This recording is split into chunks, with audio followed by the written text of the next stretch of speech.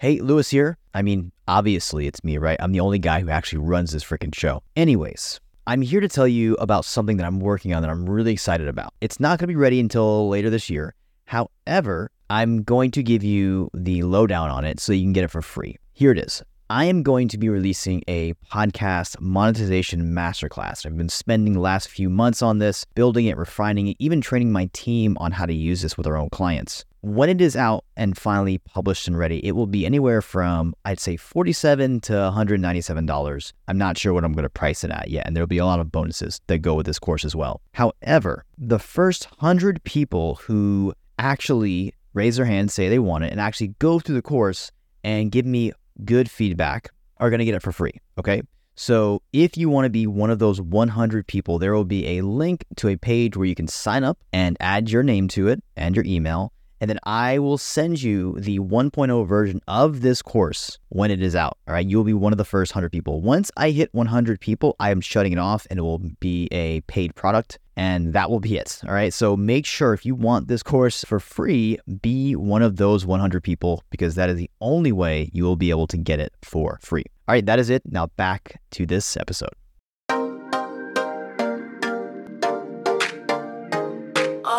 Welcome to How to Get Your First 100,000 Podcast Listeners, where we talk about the very granular how-to tactics, as well as the big picture thinking you need to grow and multiply your listener base. My name is Luis Diaz. Let's dive in.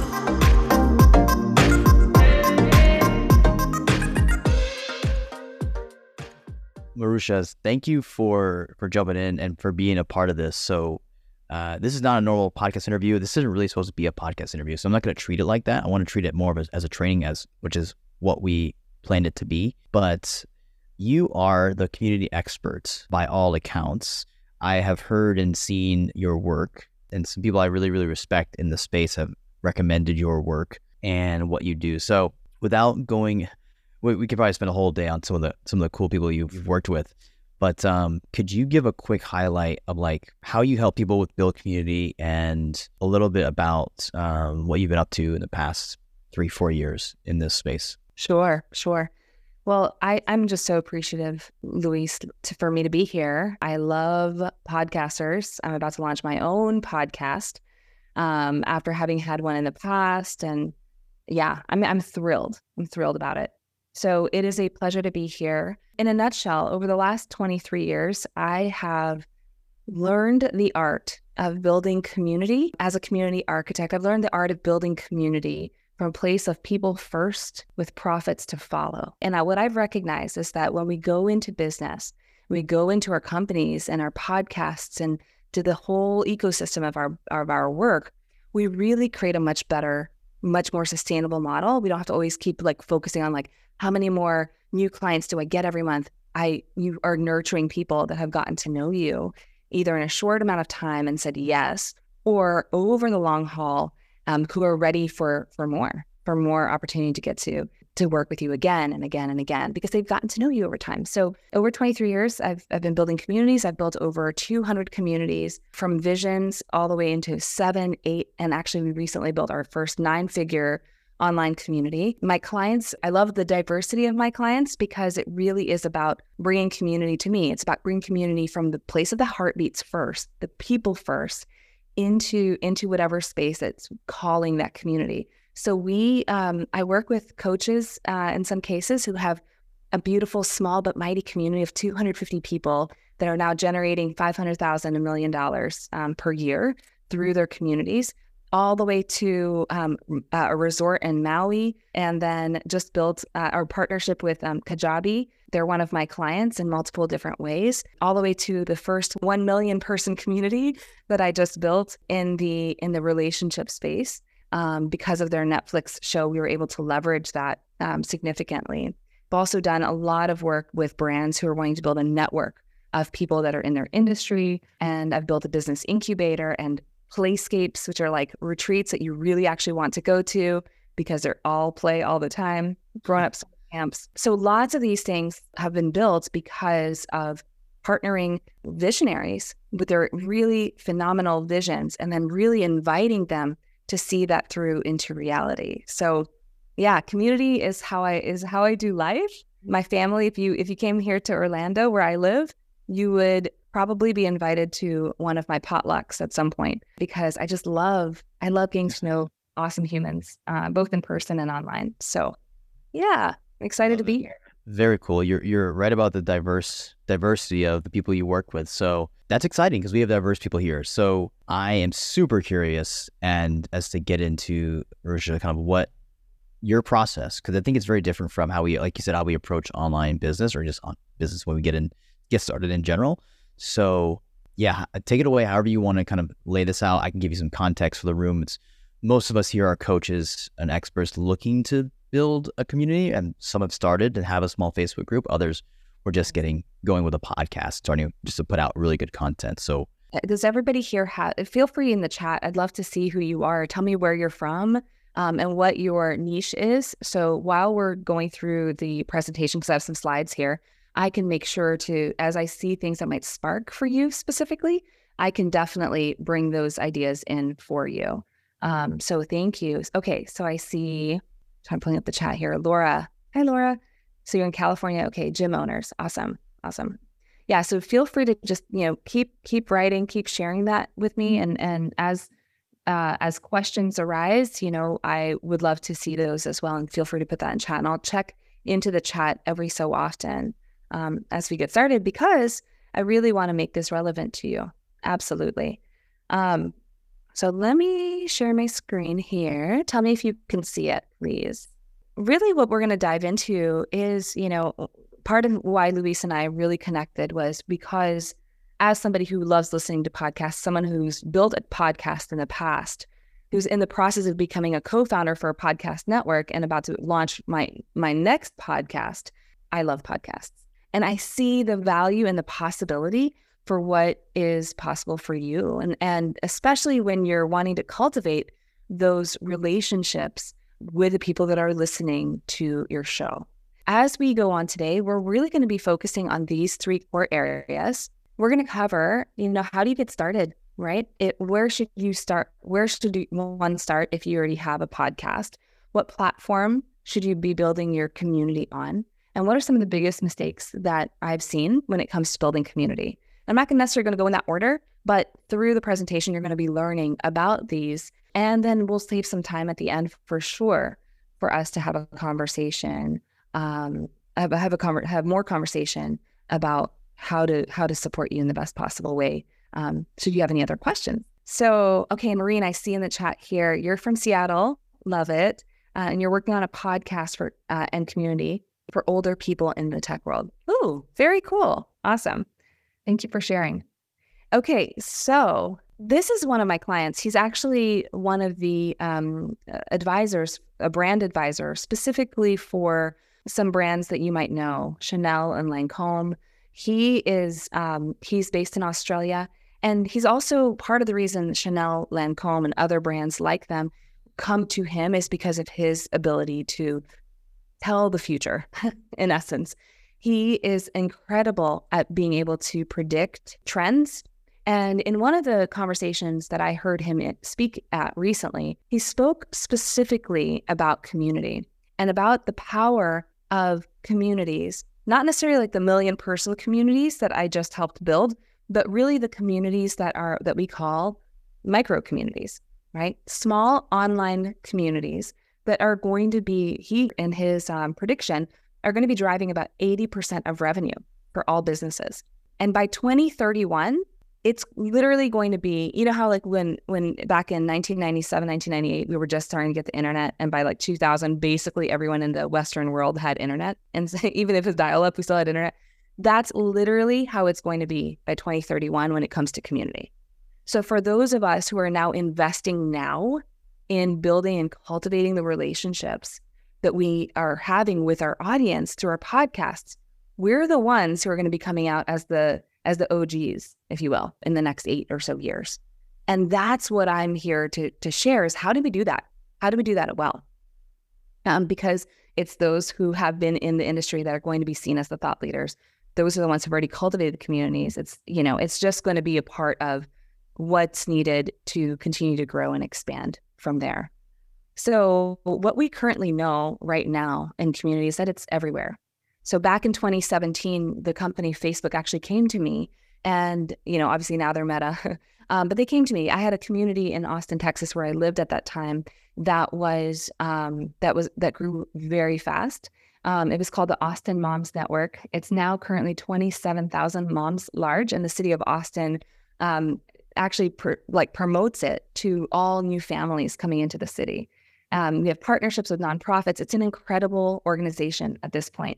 And back in 2017, Facebook came to us and were like, okay, what are you doing? And I literally thought legit, guys, it was in my DMs on Facebook. I thought it was like someone spamming me and pretending they're a Facebook employee, right? They were like, no, like for real. Yeah, for real. This is really happening, Louise. And I was like, am I in trouble? Like, because I didn't know how to be with it. And they're like, no, like seriously, you are doing incredible. Can we get on a call with you? There's so much engagement. And basically, they confided in me that Zuckerberg was about to do this announcement, say that he was going to be investing more dollars in the growth of Facebook groups at the time than anything else in the company, because he saw where we were going with communities. And now with even with all the breakups, guess what? They did not pull back money on, right? They didn't pull back any money on the community platforms, on the groups platform. And if you notice, they're even calling it communities at this point. So they're planning this investment through at least 2030. And that is something to be really paying attention to, because right now, when people are like, does Facebook group still works? Facebook is still the largest, the behemoth in all community platforms at this point, that we want to be paying attention to. And certain audiences, like we mentioned, Maureen, your audience specifically, they're hanging out on Facebook right now. That's their platform of choice typically. So we want to be paying attention to that. Kajabi, another one of my clients, just purchased a community platform called Vibely, that they're expanding right now because they know that the need for community is so relevant. They're valued around $2 billion at this time. They're one of the leading companies in the space of online communities. And what we also know is that we desire belonging, right? We as humans, I mean, if the pandemic taught us anything, it taught us how important it is to be with each other, right? We miss being around each other. And I don't know I just got off a call with a dear friend of mine, Jennifer Love, who's built multi-million-dollar companies online. And she's literally calling me like, where do I need to be hanging out with humans? Because I need this right now. And we need it. So but the problem is, we know we desire belonging. We know we want to be more connected with the people that we're serving. Both people in the community want to be together, but we also miss and we want to know our people typically. But the question that always comes up is, how do we do this well? Right? Because there's a lot of ways to do it wrong. And we've probably been in communities where we feel like it's been done wrong. You're like, I don't feel like I belong here. I don't want to be in this room. This doesn't feel good. I feel like you're just money grabbing. Ew, I don't want to be here. So that's not what we want to create. So before we go into how do we do it, I want to actually address something that's super, super critical, especially for those of us who have podcasts.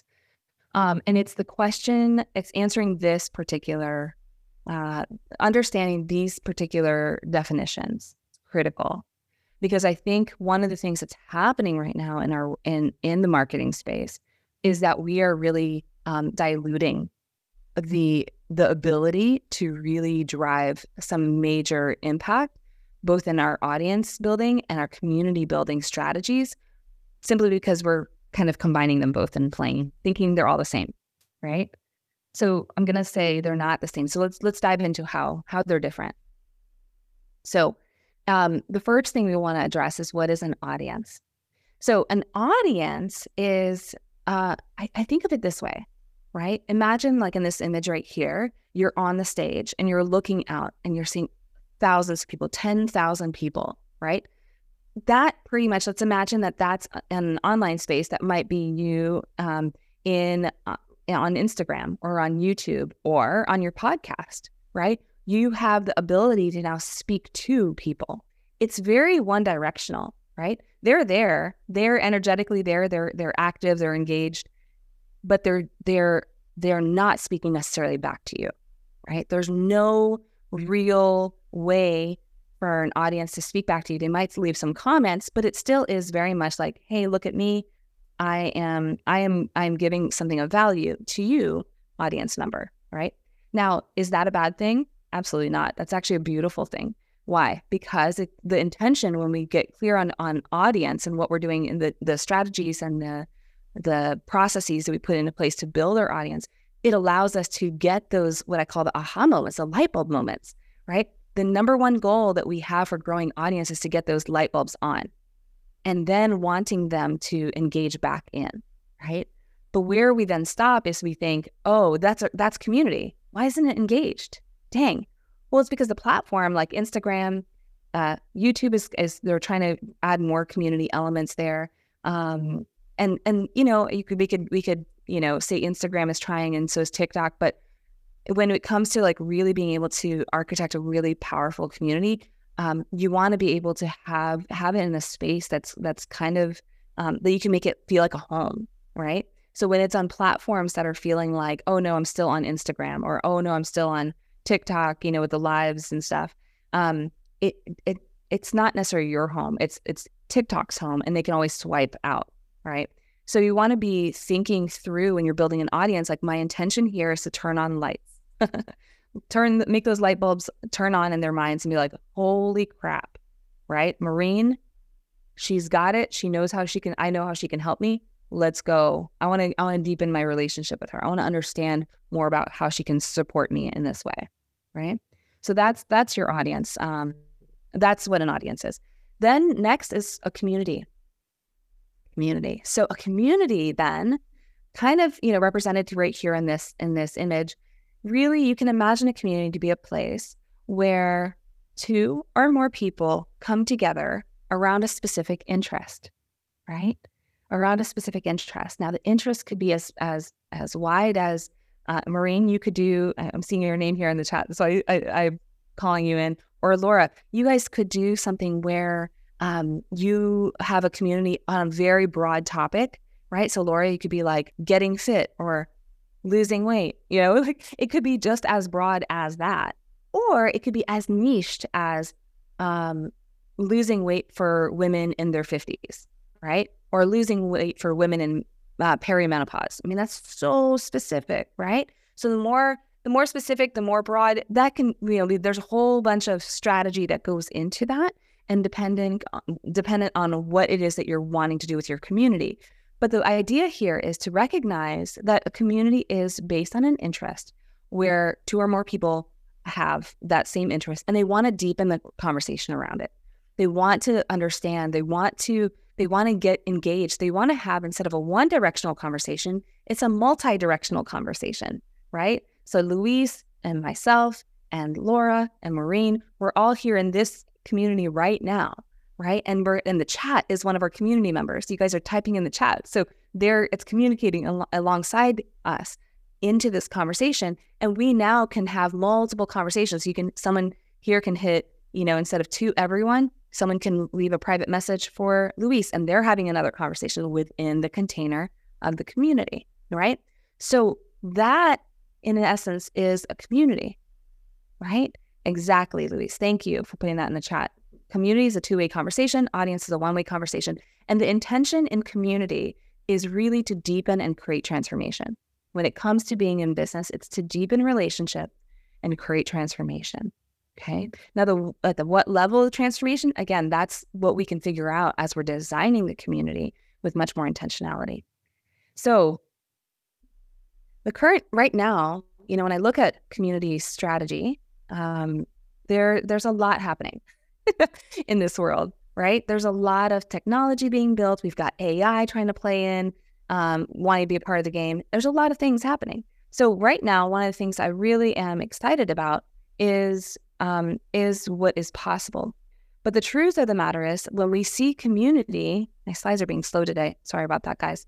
When we see community, we often see it done very poorly. You know, we have a lot of people coming out into the world that says, yeah, just fill your Facebook group with, you know, 100 people per day. And then the 100 people per day, you're going to, you know, and what I call that is like a turn and burn model.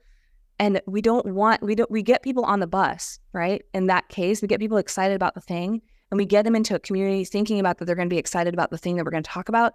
And then we just go straight into selling them, Oh my gosh, guys, how does that feel when we're the customer on the other side?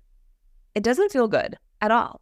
In fact, that's everything against what actual community is about. Community is about deepening that relationship, building that know, like, and trust between you and them.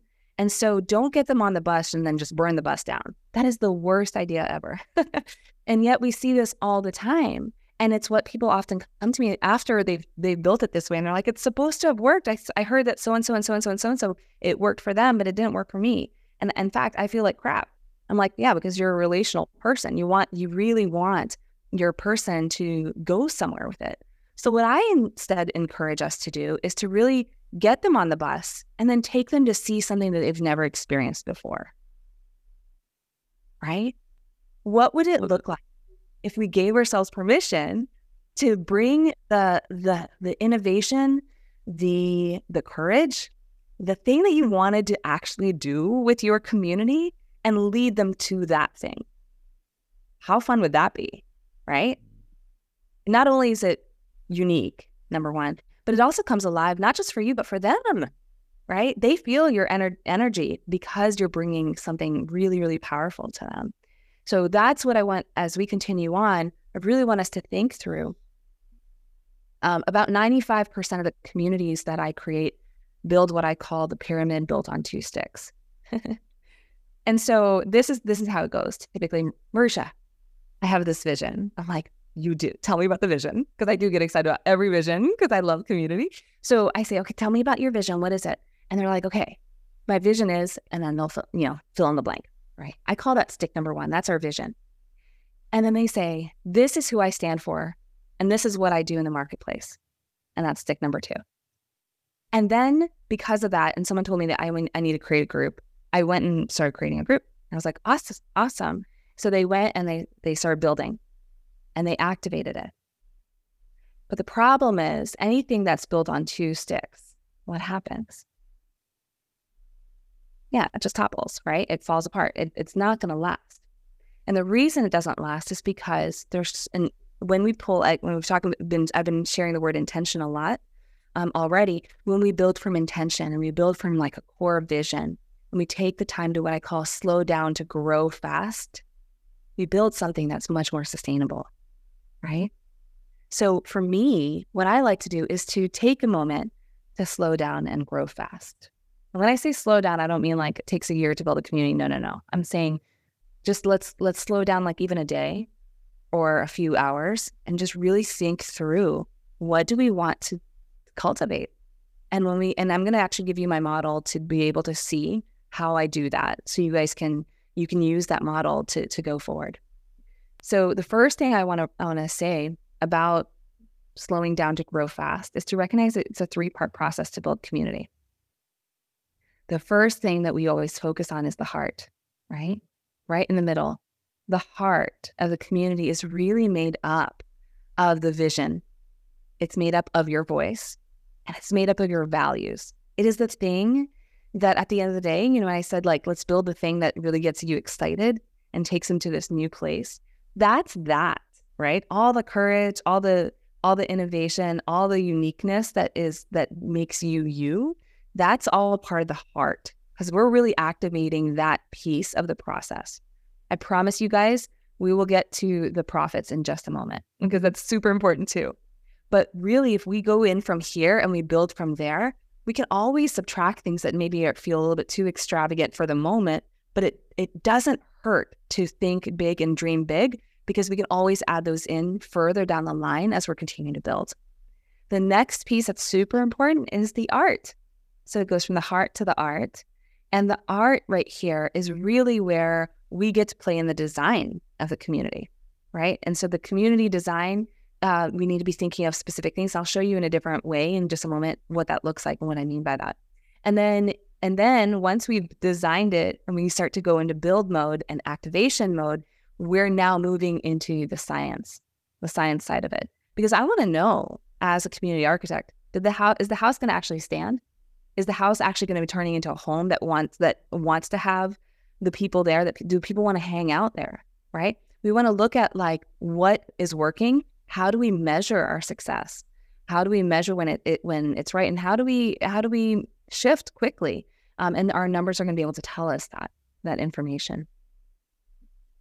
So this is where I really want to spend some time today. And it is what I call the transformed community paradigm. So we want to go from that pyramid that's built on two sticks into one where we're inviting the art and the science to play.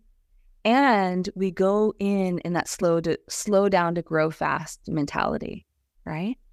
So the foundation of this paradigm is the vision, the values, and the voice, as I mentioned earlier. That's really, again, where we're going to find like our aliveness for why we're going to create the community in the first place. And also we start to inquire, like, how do my offers get engaged in here? Like, this is what I'm about. This is the community I want to build.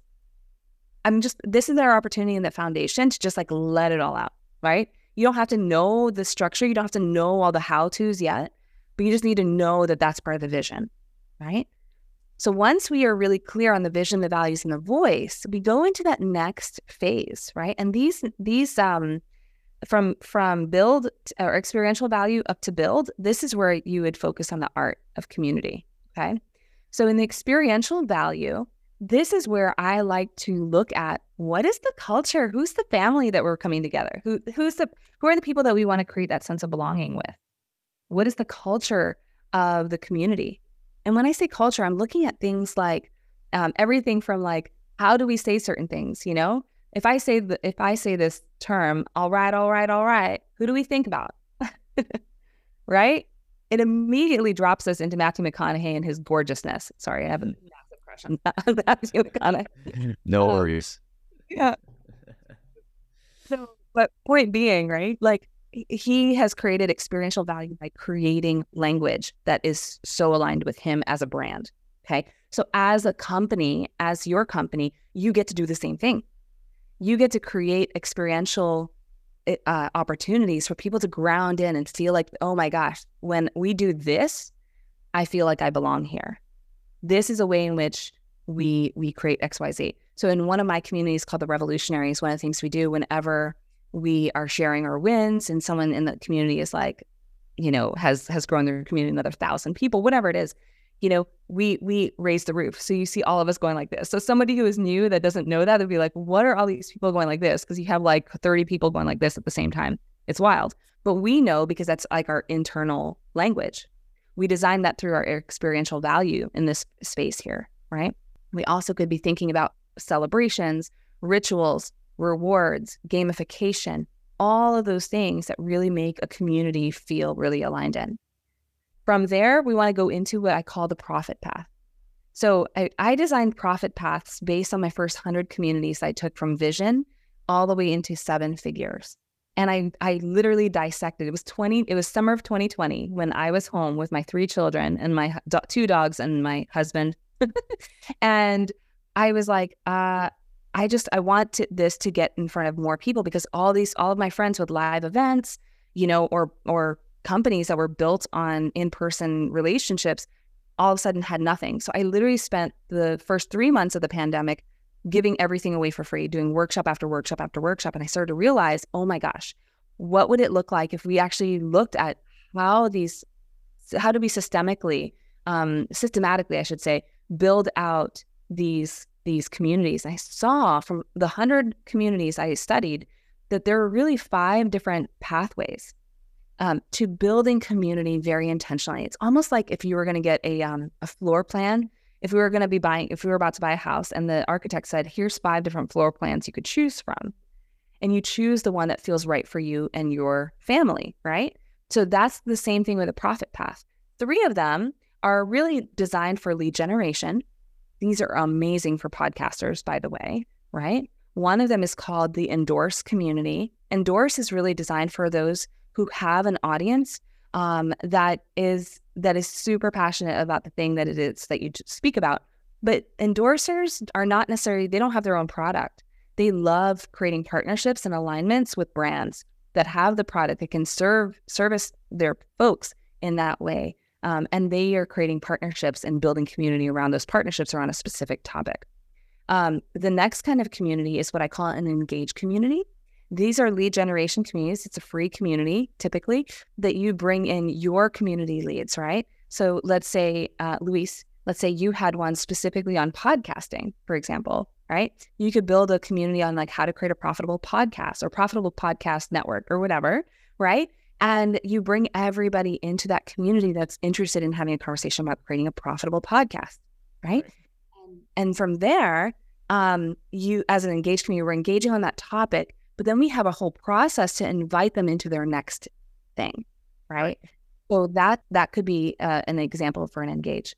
An excite community is the third type of lead generation community. These are what I call small but mighty transformation communities. They could be free or they could be typically like a low cost something. And they're really I call them small but mighty transformations or excite communities because the intention here is to bring in people who are really aligned with your next step, to take them into an offer and get them excited, get them create a mini transformation, these small but mighty transformations, so that they're now like, oh my gosh, yes, please. I want more. I need more. This is awesome. Let's go.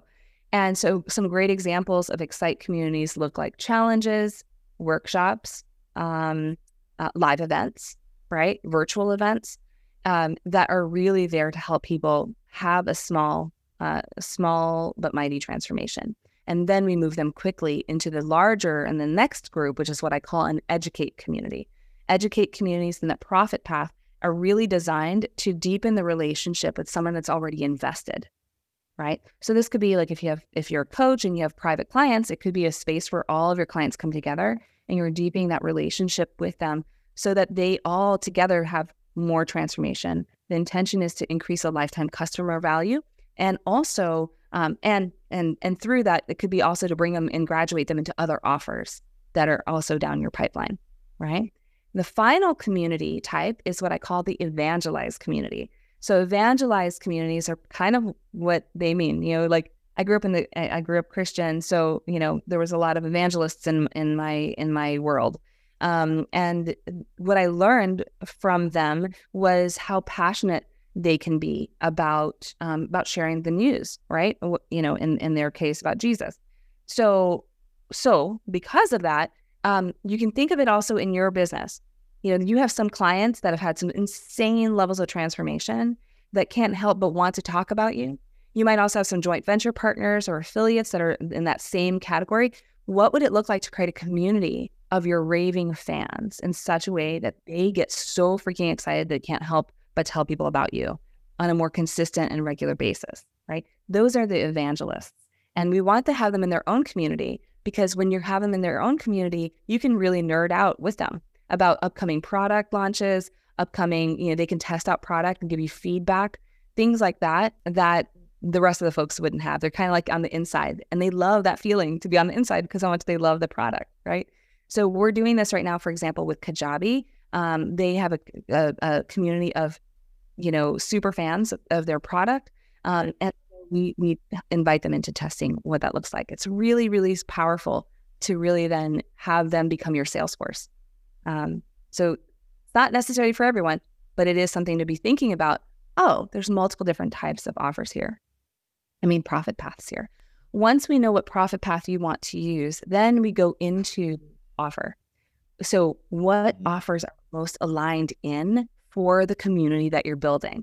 Now that I know your vision, now that I know what your voice is in the marketplace and your values and your experiential about how you want to make it feel yummy and good and delicious for all of y'all, then we know the profit path. It's really clear. This is the floor plan we're going to use. Then we go into the offer and we can now track and be intentional about the offers that are being brought in at their exact right time. You see how different that is than saying, oh my gosh, I love community. I'm going to go build community. I'm going to hit create group on Facebook and then I'm going to have a dead group. Like night and day. Very, very different. Yeah.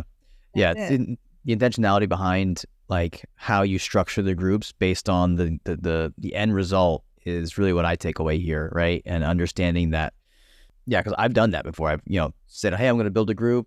You get 100 members in there, and then it just kind of goes flat because you don't really know where to go next. And there's no design, from the onset. Literally 98, maybe 99% of the communities I work on have done exactly that. You're so not alone, And so I think there's a lot of shame around it. I think a lot of people are like, oh, Facebook groups don't work, or Mighty Networks doesn't work, or Circle, whatever the platform is. One thing you have to know about me is I'm agnostic to platform. What I care and what I will always be, it's almost like I'm a soldier in some ways.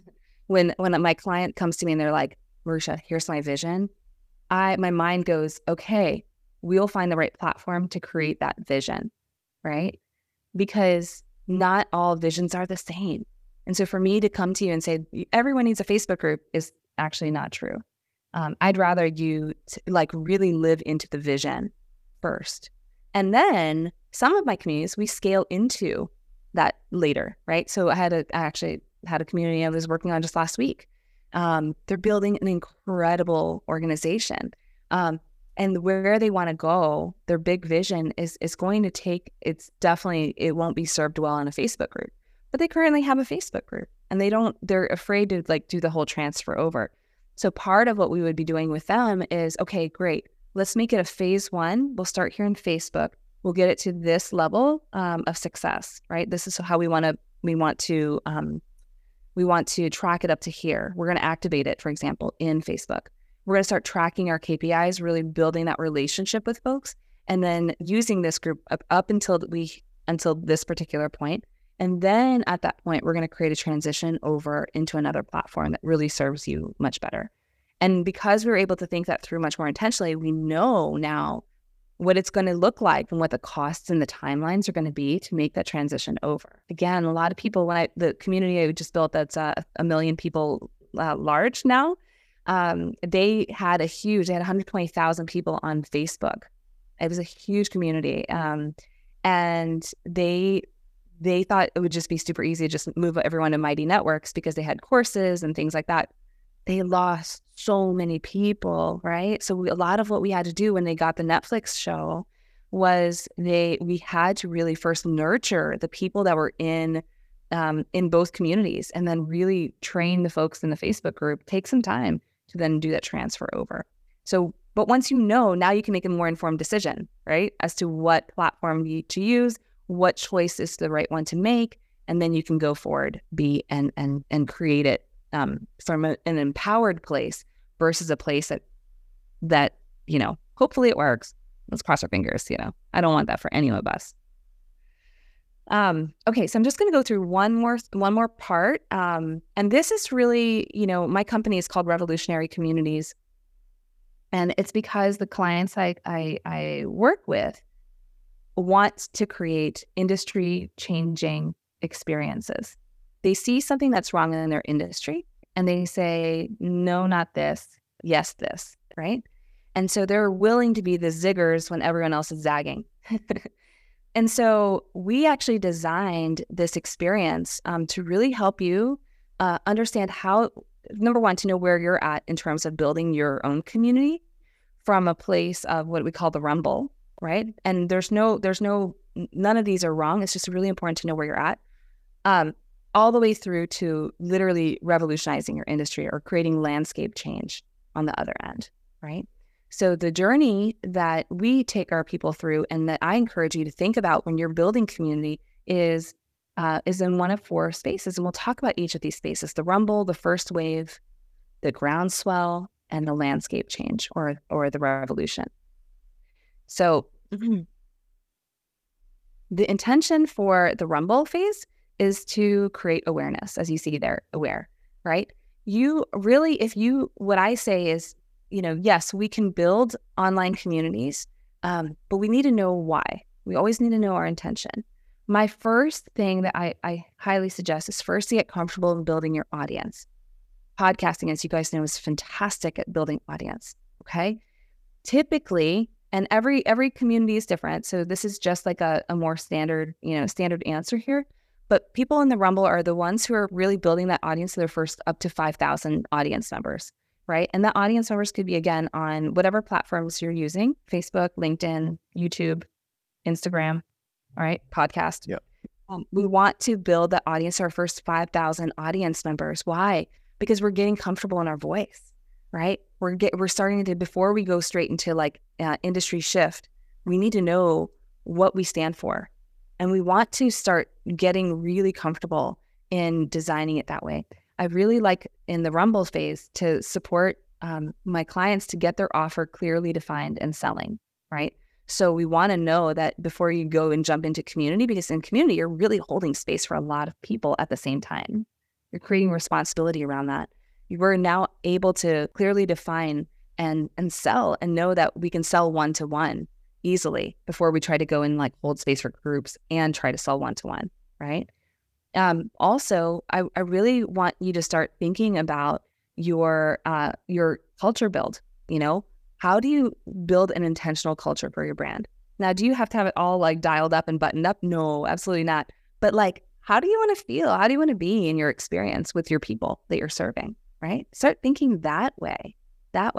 And so when you begin to start thinking through the intentional culture, you just start to like, what if we had this? Or, ooh, what if we, and then you start testing in your audience. You might start saying certain things, or you might start saying certain things a certain way, and people are catching on. You're like, oh, everyone's saying that thing that I always say. That's cool, and you start to just make some notes about that. Like, that's some things I might want to bring into my culture as I continue to build out this brand further.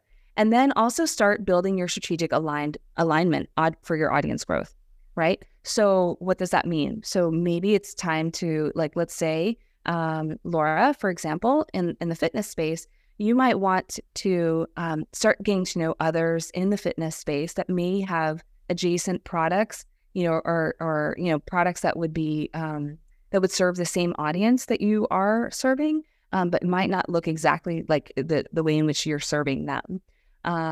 But you also might want to find others that are doing the exact same thing in a different way. Maybe they have a quirky personality and you have a more like, organized way of doing the same thing. Find all those folks and start designing and getting on phone calls, getting to know them. How are they, would you ever be open to collaboration? Maybe get on each other's podcasts, things like that. You're building this in the Rumble, because the Rumble, this is where I believe the most important part of the Rumble is building your social capital. I'm known also for what I call the three types of capital. Whenever I build with a company, I'm always thinking about 3 types of capital.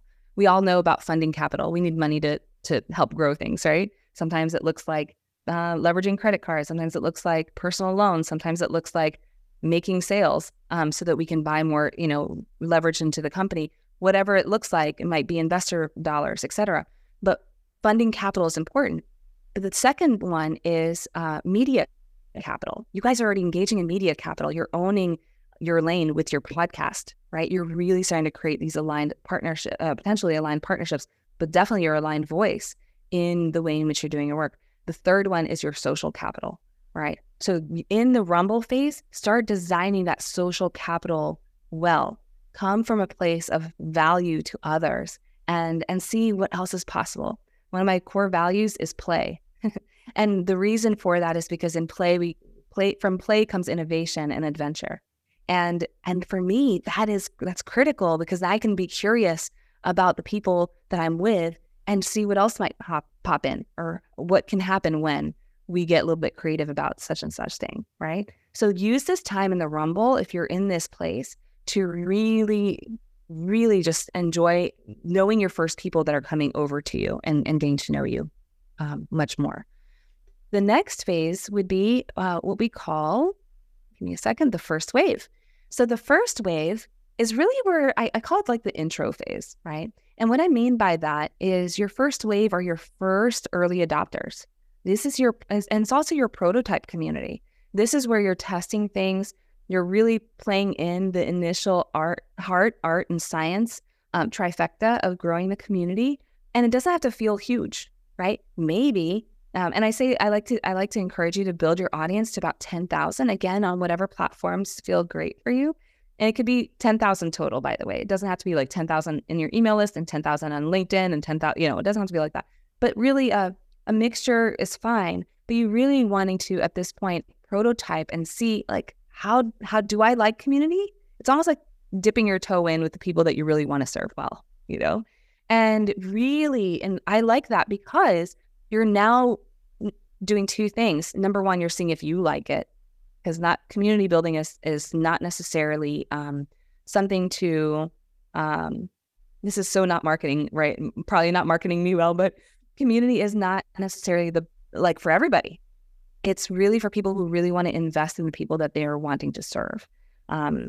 The worst thing you can do is to say you want to serve community and then you don't show up, right?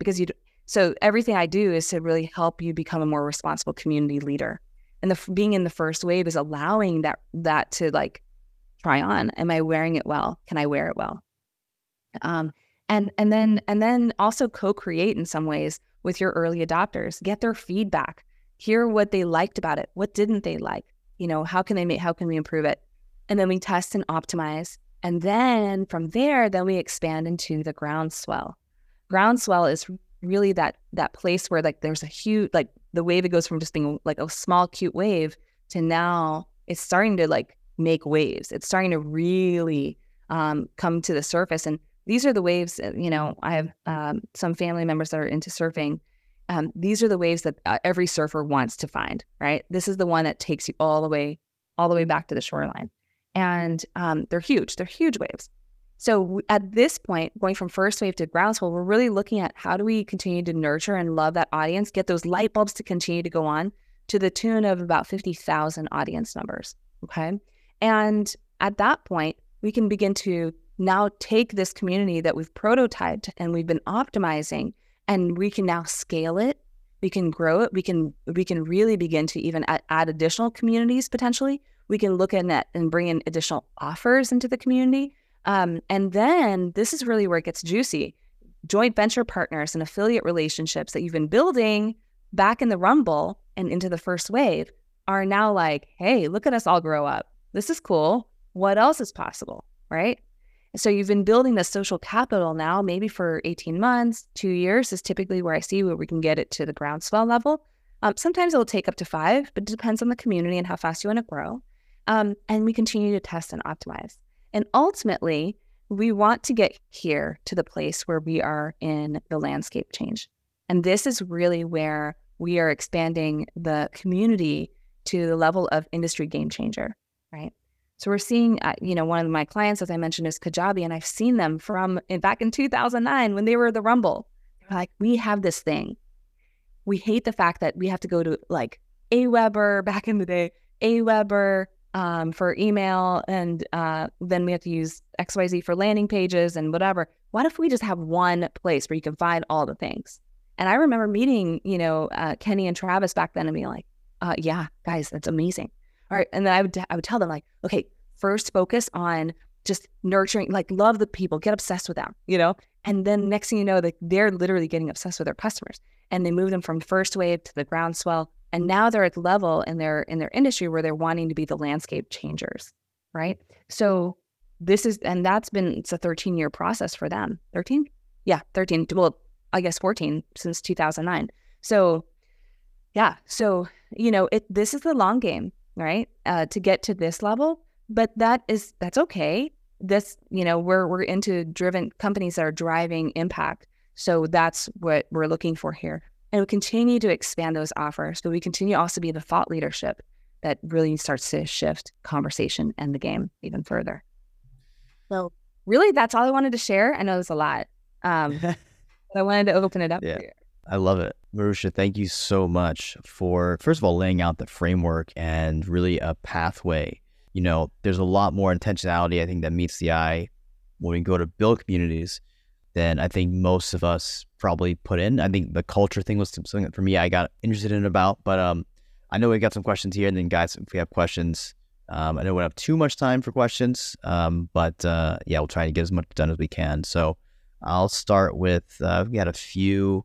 Okay, so Laura, I'll start with Laura. This is kind of a Facebook in general question. Noticed a huge drop in engagement in the group last year. And I know based on what I know, like from working with Laura, she's pretty active in her Facebook groups, a lot of lives, posts a lot of content in there. And her personal profile is actually so much better. Have you noticed this as well? If so, can you talk more about it or how to correct it? I'd love that. And Laura, thanks for getting on video. I'd love to, ask a couple questions. So when you're in your so yes, number one, we see that often, that Facebook likes to change algorithm all the time, right? So you're not alone in that. Sometimes they're like, let's show all the group stuff. And then next thing you know, it's like all the personal stuff. And you're like, what? How do I? We do a couple things in our Facebook groups and really in all our groups within the various platforms. But specifically in Facebook, I see the biggest impact on that. And that is creating two things. One is making sure that everybody that comes through the community, we get their email, we get some basic information about them, so we can start creating tags based on where they're at in their journey to their next thing. So if they're like ready, for example, like I want to know, are they ready right now to make a buying decision, right? I want to know, are they, like in your case, and I'd love to hear about your community, but just real quick, just like some thoughts here, knowing if they're really interested in something, or maybe they're a newbie. Like, so if they're a newbie or more intermediate would be a potential question. And then asking them for their email, and then having a tool we use a tool called Group Track. I love Group Track. If you haven't heard of it yet, definitely encourage you to check it out. And tell Jenna I said hi.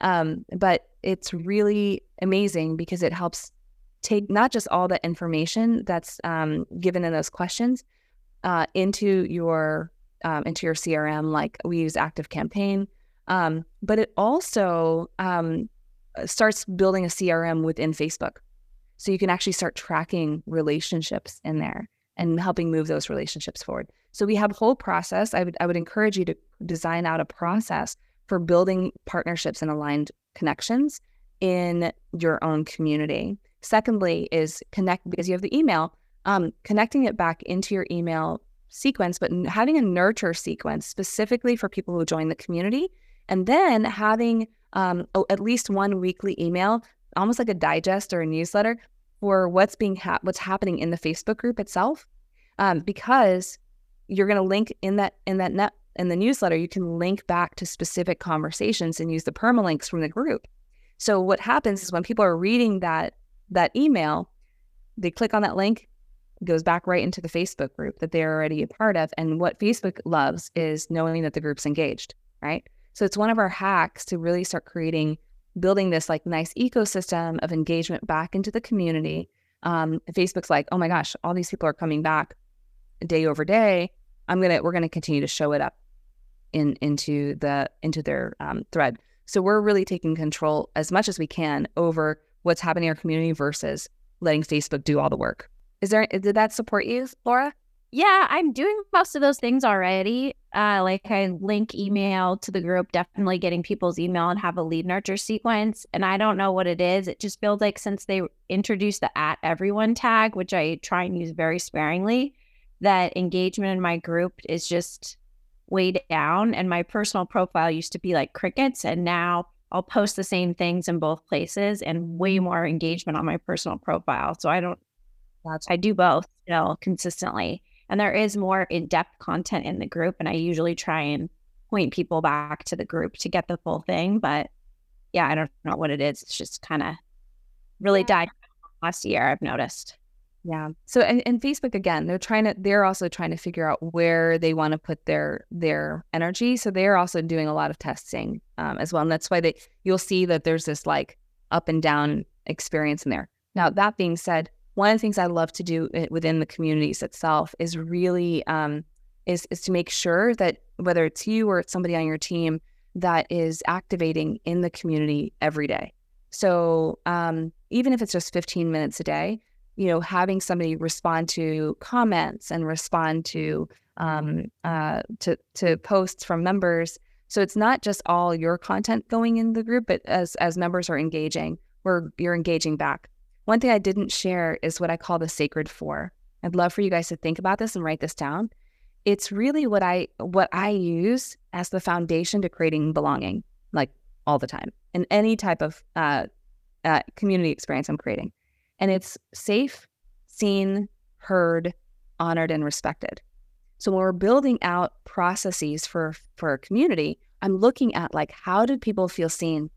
How do they feel heard, right? And so when somebody posts something, for example, or comments on a thread, how can we help them know that we see them, we've heard them? Or it could be like, oh my gosh, Laura, you're in California. Hey, John, you're in California too. You guys should, what if, it'd be so cool. So you're tagging multiple people into a post that's related. Or if saying John says, oh my gosh, I'm trying to figure out how to lose these last 10 pounds. and Laura, you're like, oh my gosh, I just had that other, or Laura, you being the admin, you could say, John, you know what? Actually, there's Steve actually had the same exact question 2 weeks ago. You tag Steve in there. Steve, what did you gain from the answer you received 2 weeks ago, right? So now you're creating that engagement amongst people. So it's not just you having to be the guru in the room, right? You're really inviting them to their voices into it as well. That's been really helpful because now the Facebook is like, oh, it's not just one person constantly putting content out there. Luis, I see the next question. Best way from a podcast. Okay, yeah. I realize the time is like real short. So, no worries. One of my favorite ways is to give them a gift for joining. So inviting them to join, like let's say let's say Luis, for you could say, hey, we have a free gift for everybody that's going to join our profitable community network, our profitable podcast network. Here's a free gift to that. Sign up here and you set up an opt-in page specifically. So don't send them straight to the group. Set up an opt-in page, get their information so you can follow up with them. And then on the thank you page, offer them access into the community at that point. Perfect. I think there's one last one here, and then we'll end it after that, guys. And then if you have questions, follow up. Maruxa, can you drop your email in the chat? And then anyone who wants to shoot you a message later, I think that's probably the easiest way to get connected with you. One was around Maureen. So she has a community for people in tech getting older. So people who are, 35, 40 plus in tech, they don't really want to self-identify as like, hey, like I'm an old person in tech, I guess. And her question is like, how do we create a community around something that's not really something that most people in society want to identify as, if that makes sense? And how do we go about cultivating that community? I love it. Great question. So I think one of the things you can really think about is what are they making fun of themselves for? That could be one way, right? So for example, me being in my 40s, I'd be like, okay, I don't necessarily want to be like, hey, I'm a 40-year-old trying to figure out tech, but I might say, hey, 1980s kid, 1980s kid trying to make it in the world. That could be my community, right? Or like 80s kids making it in the world. And then there's certain things like memes and things that really are bringing in the humor of being in that. Because when you bring in humor, for example, it's an opportunity for us to like break down the shame, right? From a psychological perspective, we're like, oh, that's true. So it could be there's so many other ways, but that's the one thing that just popped in for me.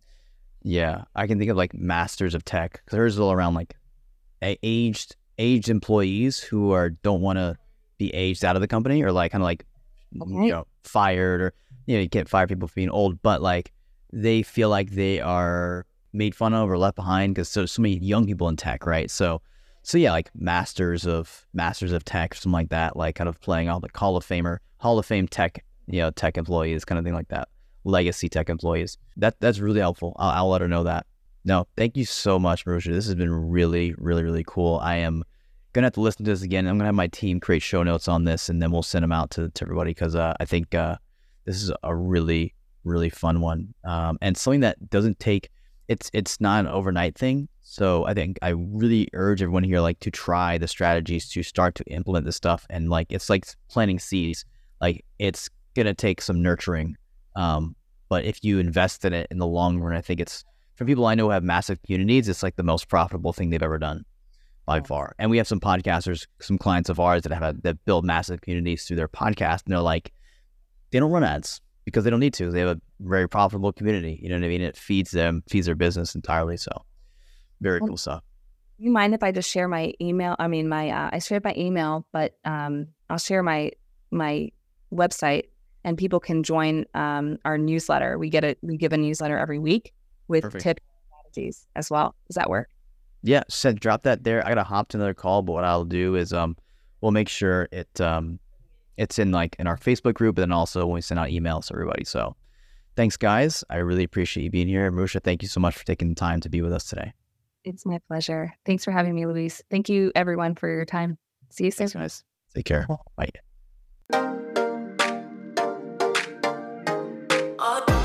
Hey, Luis again. I hope you enjoyed that episode, and I hope you took something away that's going to help you on your journey towards launching a top ranking podcast that gets 100,000 listeners or more, ideally more. Now, remember, the focus of this show is to help business owners launch podcasts that add more profit to their bottom line and more authority and credibility to their name. That's what we're about here on this podcast. Now, if that's you and you want help launching your podcast and getting it to rank in the top 100 of your category or your money back, then maybe my team and I can help you. But hold on. I do not want you to take my word for it. We all know that you can go on YouTube and learn how to launch a podcast. You can hire a million different companies and freelancers and consultants to help you. So I'd rather you hear from other business owners just like you who have gone through our process, gotten the results, and love what they have built. Check it out. Once I hired Lewis, he helped organize the entire show, the pre-launch, the contest. We had an epic contest, which was all Lewis is masterminding and his whole organization of how to do that. We had over 107,000 entries into this contest. If you're thinking about doing a podcast, don't think twice, because the investment is worth tenfold, not two or threefold, tenfold for what you invest with Lewis. Only a matter of a few weeks, the podcast got launched. They also supported me through the entire launching process, how to communicate with my audience to maximize the results.